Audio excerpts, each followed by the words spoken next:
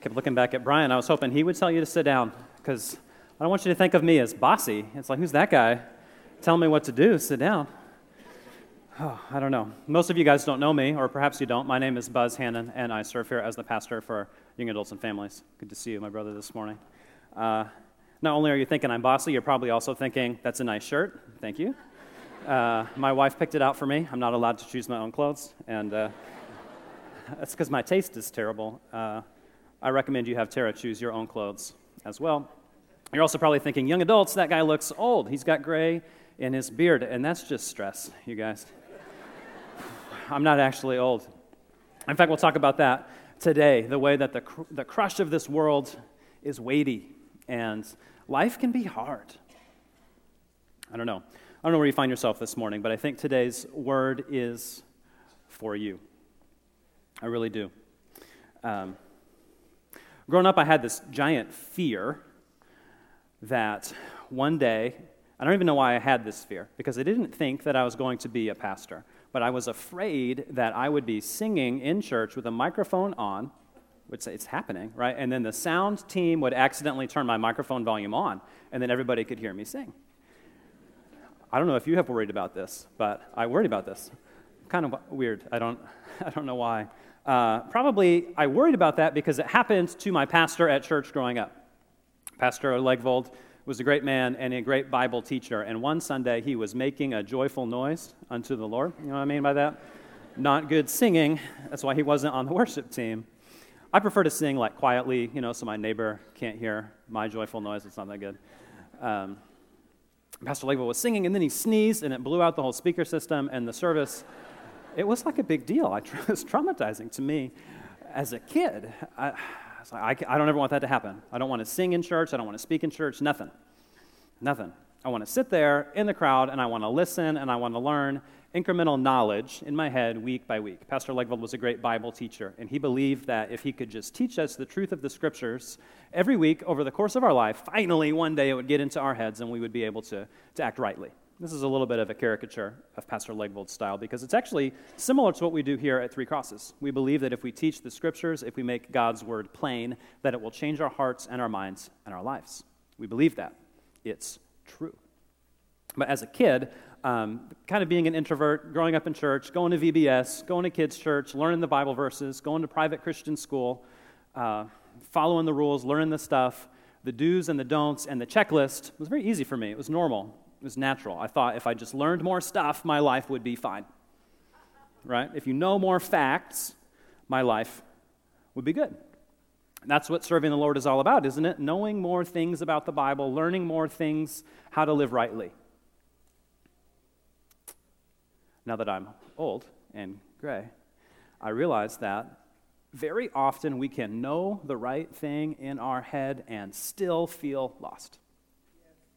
That the hurt and the pain that's in our heart doesn't go away when you learn the right thing, when you know the right fact, when you know the right tidbit of knowledge. Sometimes our heart still hurts. And if that's where you're at this morning, I believe this word is for you, because my heart is hurting today. I know many of you guys are in the same boat. We all walk this world. We're all marked by that pain and that suffering.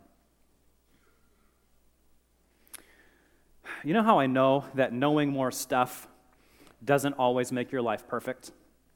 I've proved this empirically, scientifically, because I'm a parent, right? I have 4 boys, ages 8, 6, 4, and 2. If you're looking to borrow some boys for a little bit of time, see how it goes, you let me know. You text me. We'll throw my number up on the screen later. Hit me up. You can watch my kids so I can take a break, man, because 8, 6, 4, 2, that's a lot of kids. It's 4 kids, to be precise. And as a parent, I know that if my kids just knew the right stuff, they would act right. Well, you know what? They know the right stuff. They know the rules. They know what they're supposed to do. But they want stuff anyway. Sometimes kids want crazy stuff like, I want to eat chocolate chip cookies for dinner. This is not a good plan, right? If you don't have kids, write that down. Chocolate chip cookies for dinner, not a good plan for your kids. So we tell kids, no, you can't have cookies for dinner. Do your kids say, yes, Father, who I love and respect? I see your wisdom. I humble myself past the Brussels sprouts. No. Not in my household anyway, maybe in yours. but not in my household. They say, Daddy, why not? And I say, well, so wise, because I said so, right? And then the kids are like, yes, Daddy, I see. Pass the Brussels sprouts. No, they don't. They don't see it that way. Why, Daddy? Because I said so. Why, Daddy? Because I said so. Why, Daddy? Don't ask me again, right? I said so, that settles it. As a parent, we have this veto power to end the conversation, right? My word is sufficient for you. You know, I'm kind of teasing, but it's actually true, right? We are smarter than our kids. We know more than our kids. We can teach our children all about the food guide pyramid and the reasons why we don't have chocolate chip cookies for dinner. Well, if you eat too many cookies, then you have to go to the dentist. And Daddy doesn't want to pay the dentist to fix your teeth, you know? If you touch that cookie, like gluten will spray out all over your body and envelop you in this cloud. We don't need that in your life, young man. And we know all the reasons why, but it's just shorter and quicker to say, because I said so, it's shorthand. And as parents, we wield this power in kind of two different ways. I think one time we tell our kids, because I said so, as a shorthand way of ending the conversation, right? I don't want to talk to you right now. We don't really mean that as parents, but sometimes we're tired, right? We're just tired. Pray for us, parents. Oh, man. I don't want to hear about the cookies. Stop it because I said so. Stop, silence, and distance sometimes in that relationship with our kid. We don't mean to create it, but by pushing them away and not engaging them with the truth, sometimes we create a little bit of a gap between us and between them. I think that's when we parents wield that power that we have, that knowledge, that wisdom that we have over our kids inappropriately. We divide ourselves from them, and we don't want to talk, we don't want to speak, we don't want to be seen face to face, we just need some quiet. I think it's better to tell your kid, I know because I said so, and speak to that from a place of love and relationship and history, that your child knows that you care for them, that they can, in fact, trust you, and when we don't have time for a conversation, that's okay. Because I said so can be okay. But only if we know that we trust each other in that family relationship. I think hand-waving away our kids' concerns as if they don't matter is poor parenting, right? And an I said so answer is fundamentally unsatisfying. But sometimes we come to God with these same types of questions, don't we? God, why? God, why not? God, how? God, how long? And we feel like he says to us, because I said so, stop, silence, distance. Do you feel like that sometimes? You cry out to the Lord and you don't hear him talk back. You seek the Lord and you don't feel him close to you. It feels like there's a gap between us and between him. One of the great gifts that we have as Christians is the written word of God. We find it in our scriptures. And over the last few months here at Three Crosses, we've been exploring some of the wisdom literature. These are books designed to help us live well in the earth. Have you guys been enjoying the wisdom literature series? I love it. I think it's great. So we started in the book of Proverbs. And Proverbs, I think, is a book for us that's really good when things are going well. Proverbs' worldview is a very simple one, that if you work hard, good things will happen to you. If you treat your enemies kindly, that's better than treating them harshly. If you raise your kids well, they will grow up to be good people. It just makes sense. There's a lot of do's and don'ts. There's a lot of that checklist that I was talking about before. And that's why I love Proverbs, because that checklist mentality is very easy for me. I was raised on that. If I do the right thing, then the right result happens. This is kind of the message of Proverbs. But the author of Proverbs doesn't want to leave us there with just stuff to do. I think he culminates his message in Proverbs chapter 9, verse 10. I'm kind of calling this the key verse because I think it gets at the essential nature of true wisdom. Proverbs 9:10 tells us that the fear of the Lord is the beginning of wisdom. Knowledge of the Holy One is understanding. In the Hebrew mindset, this concept of knowledge has a relational capacity. It's not propositional truths or facts in our brain. True knowing the Holy One is an intimate relationship. For the author of Proverbs, that's wisdom. Do you know God? Do you see him face to face? After we were done with our Proverbs section, we went to the book of Ecclesiastes. Ecclesiastes, I think, is a book for us when things are hard to understand. When things are hard to understand. If you were with us on the day we kicked off the Ecclesiastes segment, you might have seen that video on the screen. You guys remember this video? And it's like a bunch of guys, and they're smoking a pipe.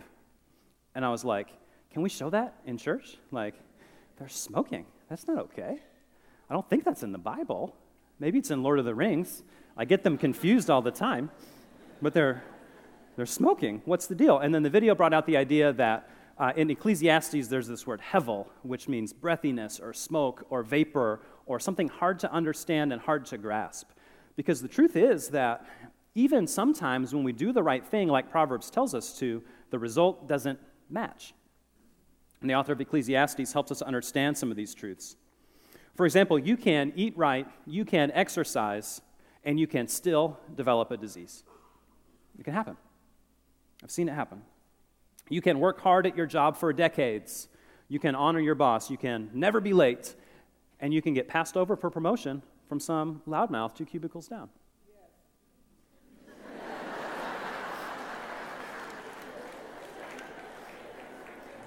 It can happen. We can pray continually for something, and we can still wait on God's answer. Why, God? How, God? How long? Ecclesiastes helps us when these things are hard to understand by summing things up in his key verse, which is Ecclesiastes 12, chapter 12, verse 13. And the author tells us that now that all has been heard, here is the conclusion of the matter. Fear God. Keep his commands. This is the whole duty of mankind. Doesn't matter if you understand. Doesn't matter what you think. It doesn't matter what you know, because you can't really know. Life is confusing. But fear God. Keep his commandments. It's so close to the idea that we just saw in Proverbs 9. Fear of the Lord is the beginning of wisdom. Knowledge of the Holy One is understanding. But sometimes life isn't going well, and sometimes life isn't even confusing. Sometimes life is just unbelievably difficult. That's where I think the book of Job is good for us. Job is a book for when things are unbelievably difficult.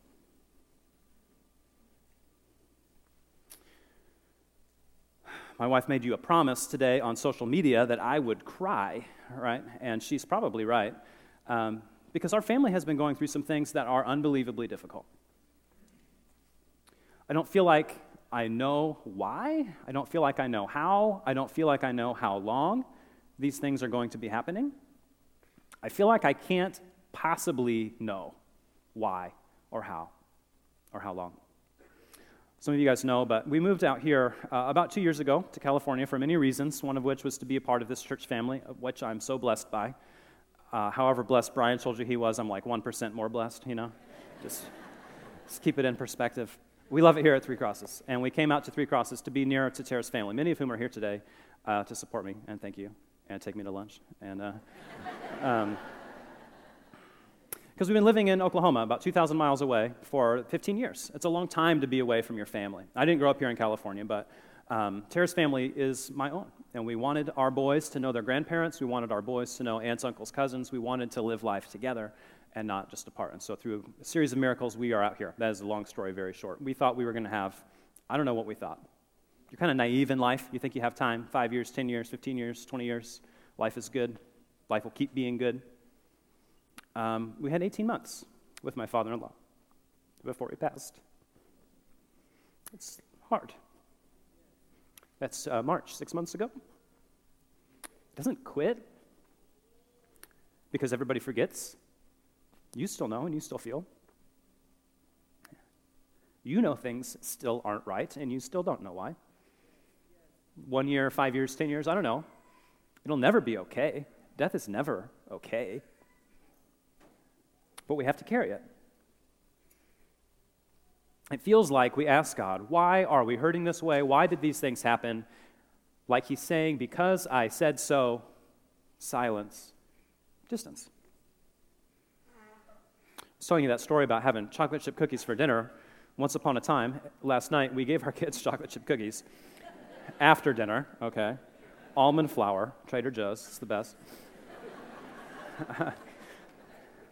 And we wouldn't give my son Gabriel 2 years old, mind you, a second helping of cookies because we're good parents, right?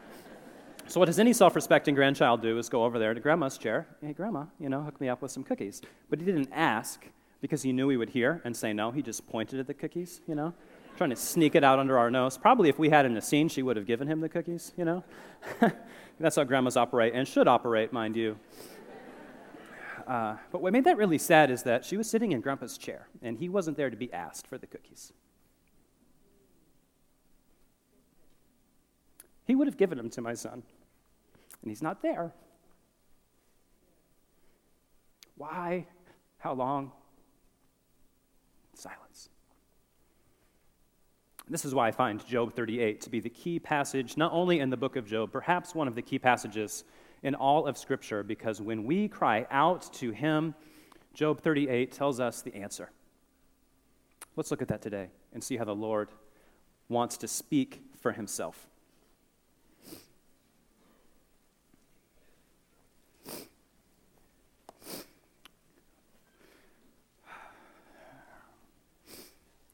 Then the Lord answered Job out of the whirlwind and said, "Who is this that darkens counsel by words without knowledge? Dress for action like a man. I will question you, and you make it known to me. Where were you when I laid the foundation of the earth? Tell me if you have understanding.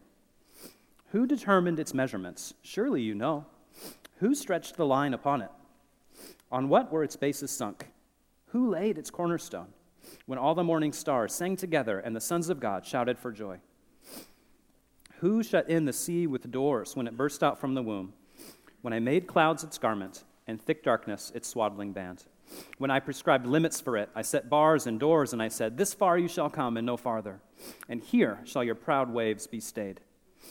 Have you, Job, commanded the morning since your days began, caused the dawn to know its place, that it might take hold of the skirts of the earth and the wicked be shaken out of it? It is changed like clay under a seal, and its features stand out like a garment. From the wicked their light is withheld, and their uplifted arm is broken. Have you entered into the springs of the sea, or walked in the recesses of the deep? Have the gates of death been revealed to you? Have you seen the gates of deep darkness? Have you comprehended the expanse of the earth? Declare if you know all this. That's our reading for today. It's as if God is saying to us, I am great, I am eternal, I made everything, I know you can trust me because I said so. Because I said so. God's response then to Job's questions, to Job's crying out to him,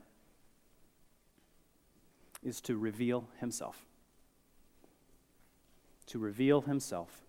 To show Job a glimpse of who God truly is.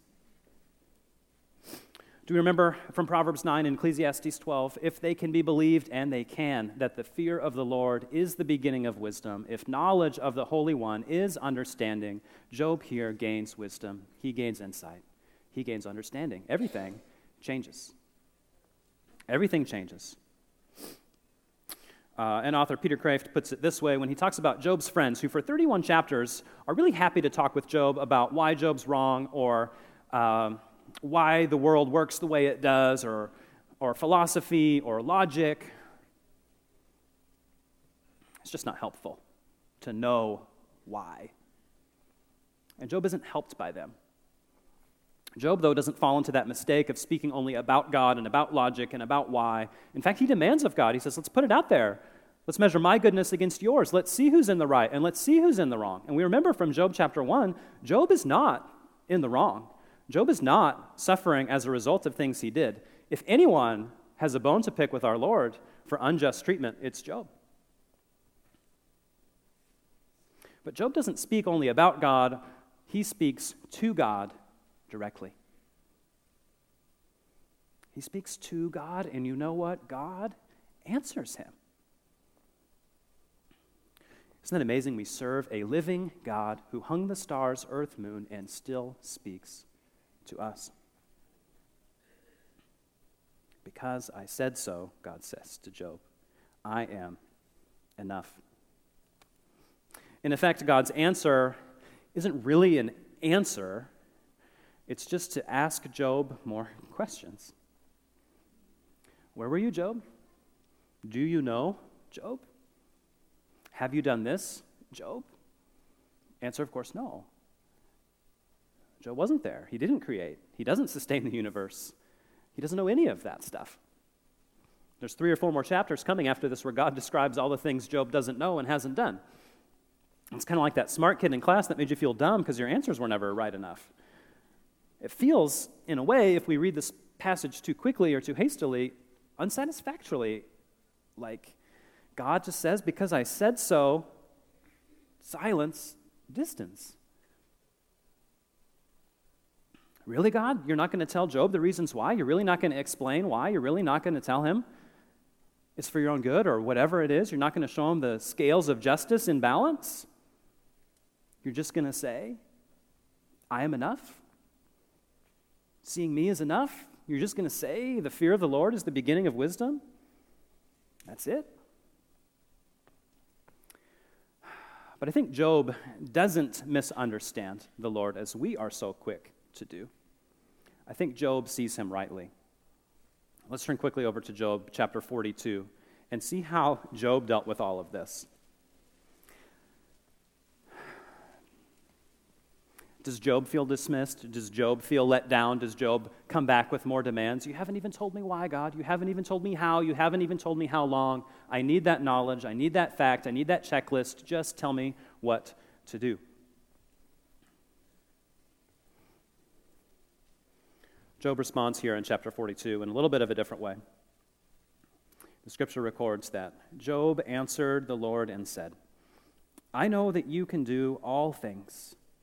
No purpose of yours can be thwarted. Who is this that hides counsel without knowledge? Therefore I have uttered what I did not understand, things too wonderful for me, which I did not know. Hear, and I will speak. I will question you, and you make it known to me. Verse 5 is very important. I had heard of you by the hearing of the ear, but now my eye sees you.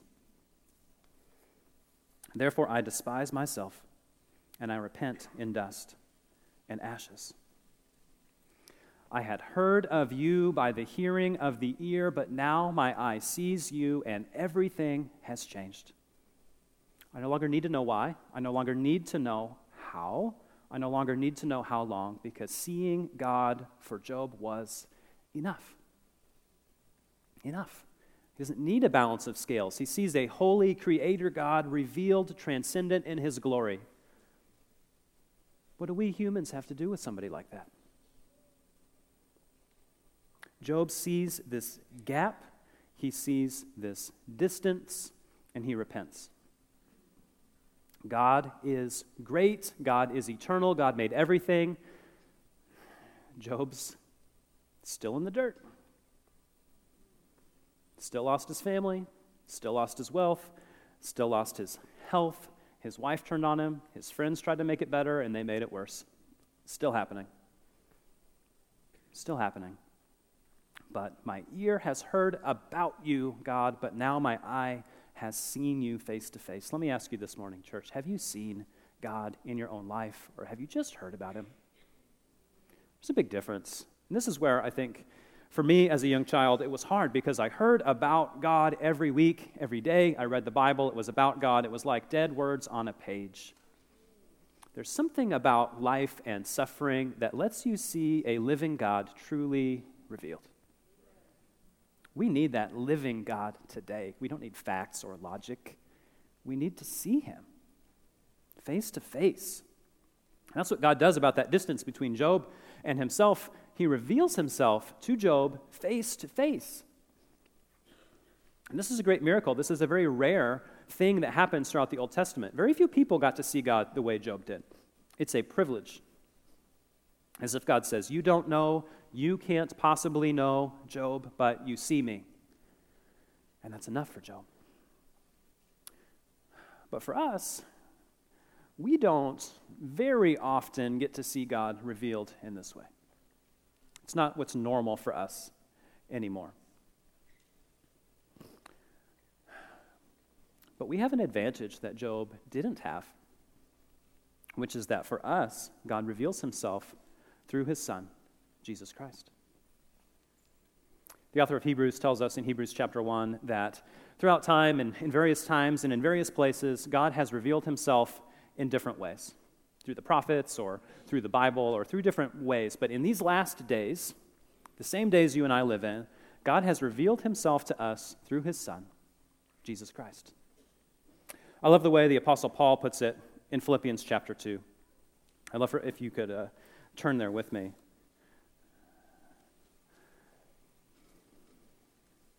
Because there's Job suffering in the dirt. There's God revealed and holy. And all too often I feel like Job, stuck in the dirt, hurting, still needing. And I know that God is good. I know that God is great. But God still feels far away. Where's the gap? I can't fix that gap.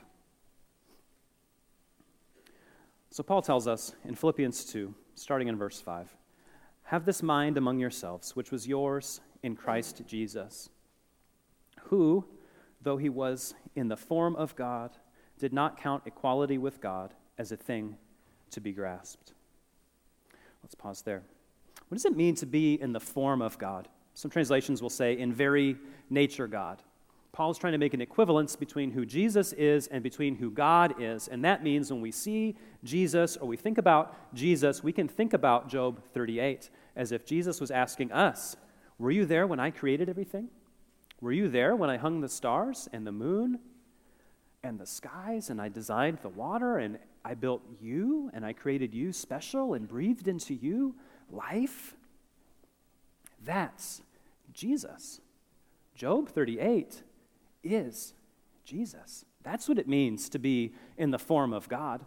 Not a quick sentence on a page, but transcendent creator, king of the universe, God didn't consider that divinity as something to be gripped tightly and held onto. He let go of a lot of that, not his divine essence, he quit becoming God, but when he became a person, he lived like you and I did. He hurt like you and I do. He suffered like you and I do. Sometimes I think about Job and that sickness and that disease and that loss of family and that hopelessness and that feeling of abandonment before God, so much that Job can cry out, "How long, God, before I see you again?" It reminds me of what our Savior cried out from the cross, "God, why have you forsaken me?" How did transcendent creator God, king of the universe, humble himself to be found as a person? Because there was that gap, you guys. Holy God, repentant, dusty people, and we couldn't make a way. God himself made a way.